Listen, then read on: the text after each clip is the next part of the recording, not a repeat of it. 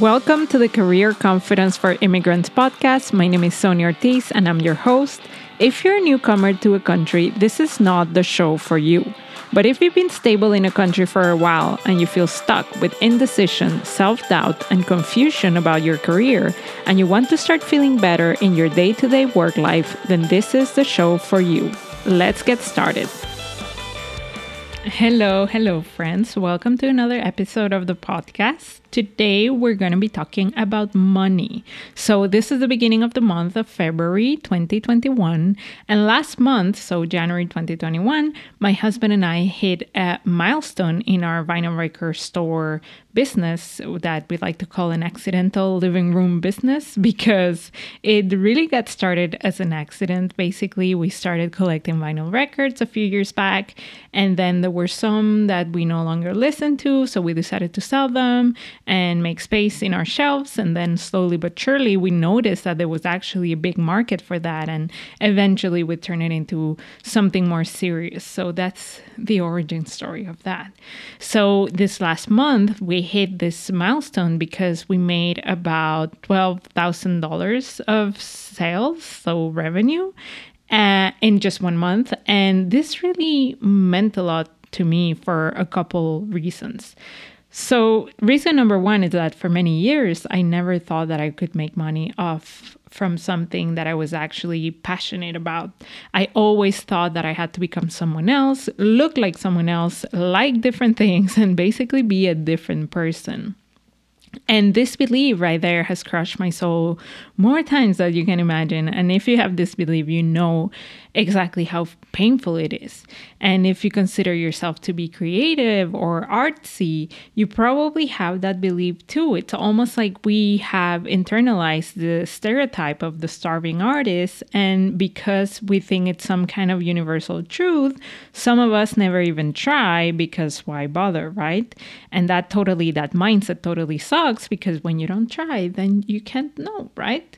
And I also think this belief of having to fundamentally change myself to get what I want in my life and career, it's very interesting from an identity perspective, because I think as immigrants, we have this enormous pressure to conform and to adapt to the mainstream society in which we live, right?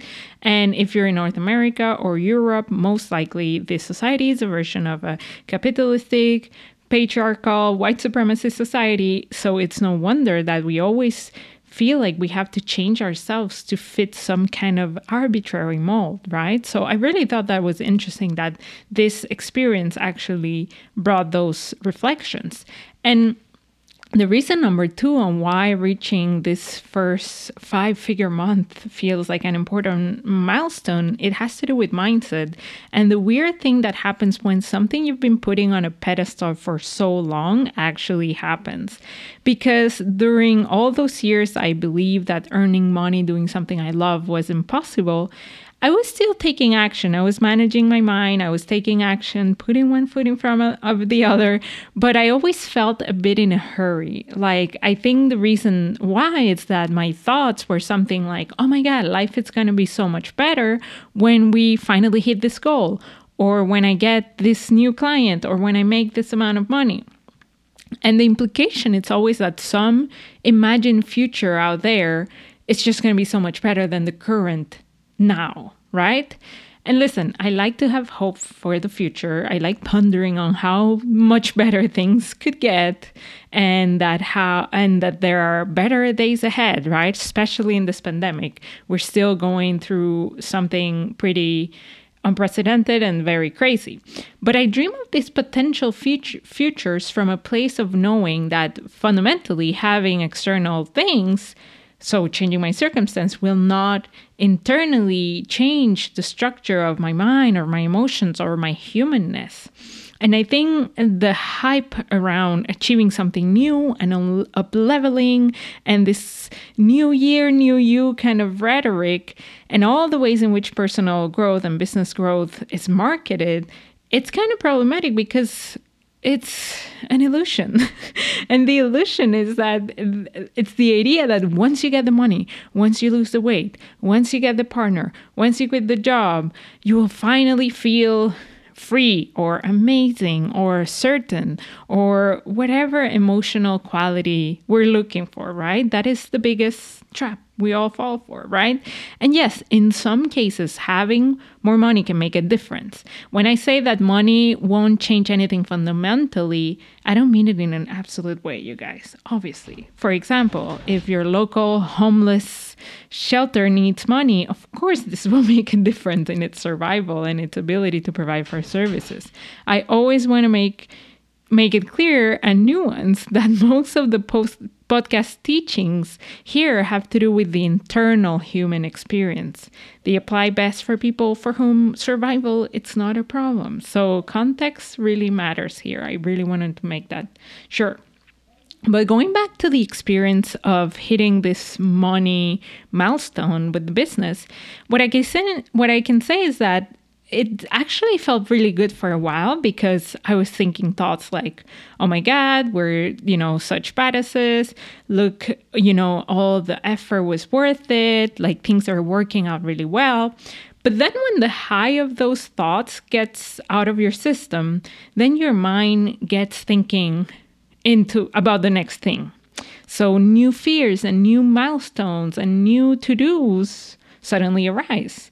So things like, in my head, I was thinking things like, what if the vinyl record business grows so much that I can't take care of my other businesses? What if we need to hire someone, but we're not ready? What if, all the work, it's actually putting a strain with in my relationship with my husband, which, by the way, we love working together, but that's always a fear. I'm like, are we taking enough breaks? Are we talking to each other about things that aren't work? And so on. Or fears like, what if this was just like a one-time thing and we never make this amount of money anymore, never again? Or what if, how are we going to know when we're ready to like expand? Or what if it becomes too much, right? And of course, this was just my brain in its desire to protect me from danger. This is something new. This is something like scary, right? My brain had me believing almost for a full afternoon after we had the conversation and look at our numbers, it had me believing that I had to find answers to all those things like right now. And if you tend to struggle with anxiety, you probably recognize this pattern a lot of your brain having a lot of questions and being very dramatic and then being like, we need to figure this out as soon as possible. But luckily, I was able to coach myself and, today's a new day. I have had enough time to process things. And that is kind of about it for the story on the money milestone, because I wanted to offer you 3 lessons about money that I learned from this experience. And I really believe that you will be able to use them in your life if you want to. And whether you have a business or not, by the way, these stories will be useful if you find yourself having a lot of thoughts and feelings about money in general, or even if the title of this episode made you cringe a little bit, or if you think it's true that I'm talking about money so openly, I think this is going to be for you. So listen up. So I'm going to start with lesson number 1 that I learned, and that is that money is not reflective of worth as a human being. Money is a neutral concept for some people. 10K a month or 12K a month is huge. For other people, it might be very little. The number itself, it's not relevant. It's the thoughts that we have about the number that create our experience, right? And I've said this before. I've met very rich people who would worry all the time about having enough money. And they would be wondering whether people were friends with them just because of the money, or they were being overly cautious about spending and never having enough, and so on. And I've seen, on the other hand, also people living basically paycheck to paycheck and just trusting in the universe and in God and never worrying about anything. And I'm not sharing this to try to romanticize poverty, but to remind you that fundamentally, it's not the amount of money that you have in the bank or under your mattress, if that's still a thing, that brings you safety, right? It's always your thoughts, right? So all humans have inherent worth because We're all humans. We come from the same source or God or whatever you want to call it. You're not more worthy or less worthy if you have money or not, right? And this is why I super cringe when I when I see coaches and other marketing gurus say the phrase charge what you're worth or ask for a raise that you're worth or things like that. It makes me cringe because there's a subconscious implication in there that your worth as a human has a number, a charge attached to it, right? An earning. And then what happens is that if you don't charge super high prices constantly or keep asking for more and more and more raises, then the implication is that then, you must be not valuing yourself enough, which I think it's a terrible idea to think about ourselves. I think it's really BS. So detaching worthiness from money issues doesn't mean that we give up on wanting more money or that we don't protest or we don't vote or we don't ask for our governments to, for example, offer better salaries for healthcare workers, right? That is not what I'm saying. That is all or none thinking. And this whole podcast is about that awkward, nuanced middle. Okay. What I do mean is that you can be in a place mentally and emotionally speaking where you don't resist money. So that is, you don't make it mean that your salary or your raise or how much you make from your business determines your worth as a human.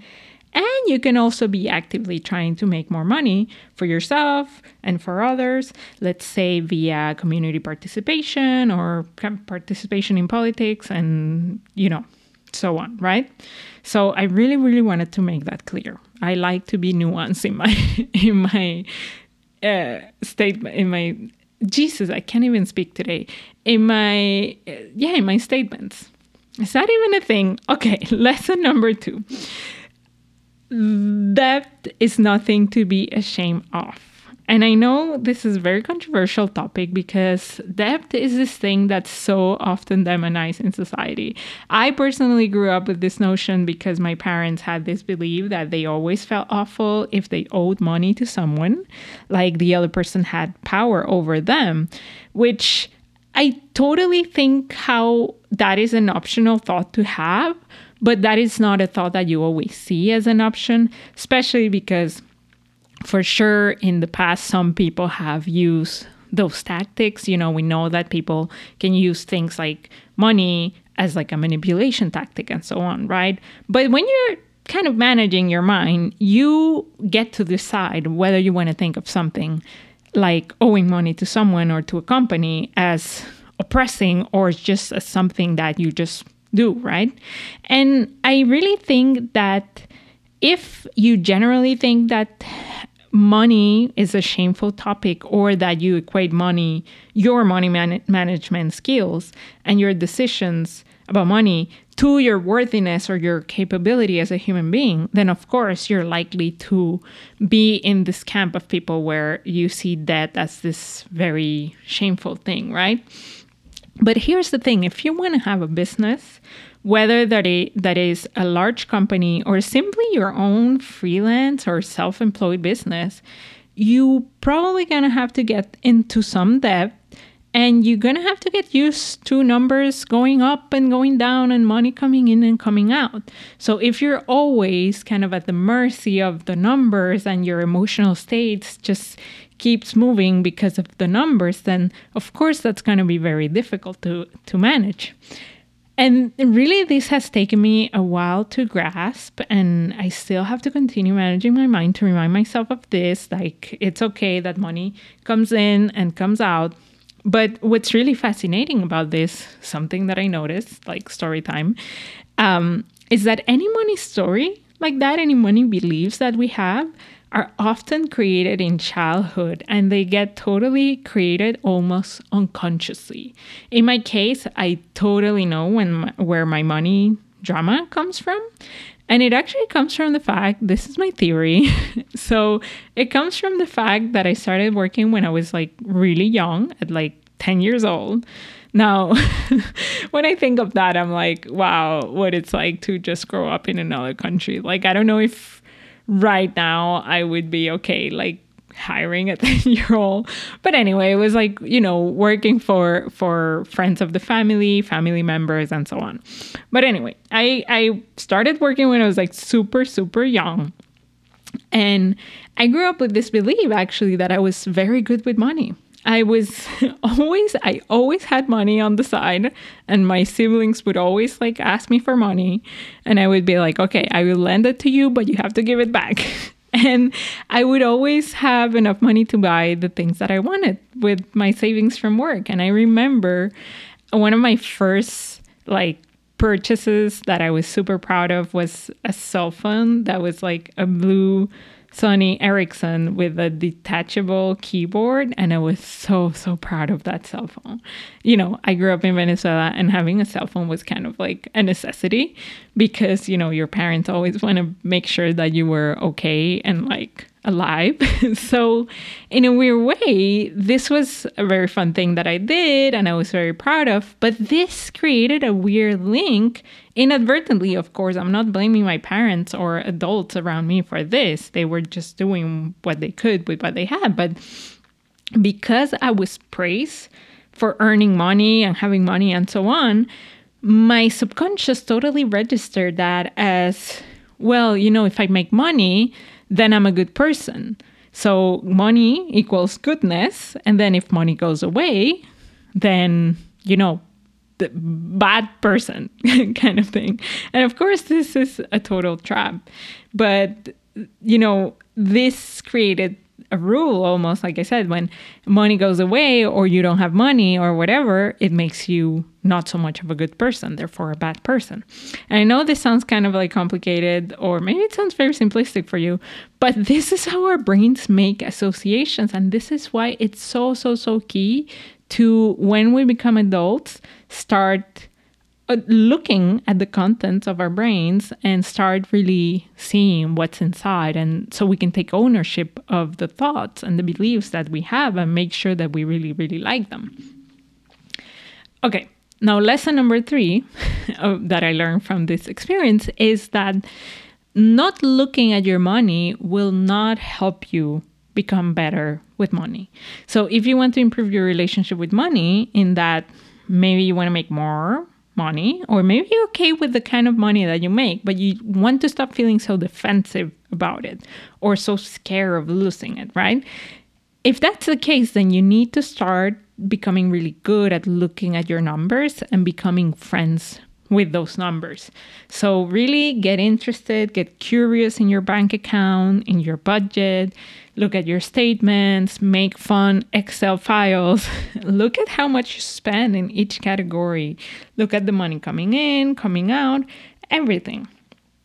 And if you're anything like me, and if you resist looking at the numbers, most likely it's because you do feel some shame that you're thinking you're doing something wrong, or that you have a money story that makes you think that there's something wrong with you and your numbers, right? And looking at your shame and your guilt and all these negative feelings in the eye, it's a super, super crucial part of the process. You must be willing to get through that discomfort in order to improve that relationship you have with money, right? This is the only way you're going to eventually feel calmer and safer, and or at least more neutral about your money, and from this more better feeling place, let's say, or calmer place, then you can really get creative and see how you can create more money or new value or new things and so on, right? So that is it for this week, my friends. It was a shorter episode. I still gave you a lot. Hope you enjoyed the story.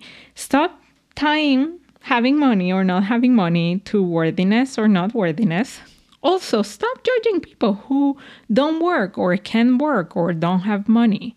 Stop judging people who have debt too, because remember, everything that you judge on the outside, it's also something that you end up judging in the inside. So remember that. And all change, also remember this, that all change and growth and self-improvement really starts with looking at what is going on in the present, and then practicing that self-acceptance, staying with the discomfort a little bit. That's how you grow and you expand your awareness. And finally, if you've been wanting to make money doing something you love, know that it is possible, even if you don't believe it right now. It all starts with being curious and being willing to take action, even if it feels scary. You can do it. It's just not going to feel like poppies and rainbows all the time. Okay? I will talk to you, and that's okay. I will talk to you next week. Bye. Thank you so much for listening. And if you're interested in learning how coaching can help you navigate career changes and achieve a better work-life balance, then make sure you check out my website at soniaortiz.com. You'll have all the information on how we can work together. Talk to you soon.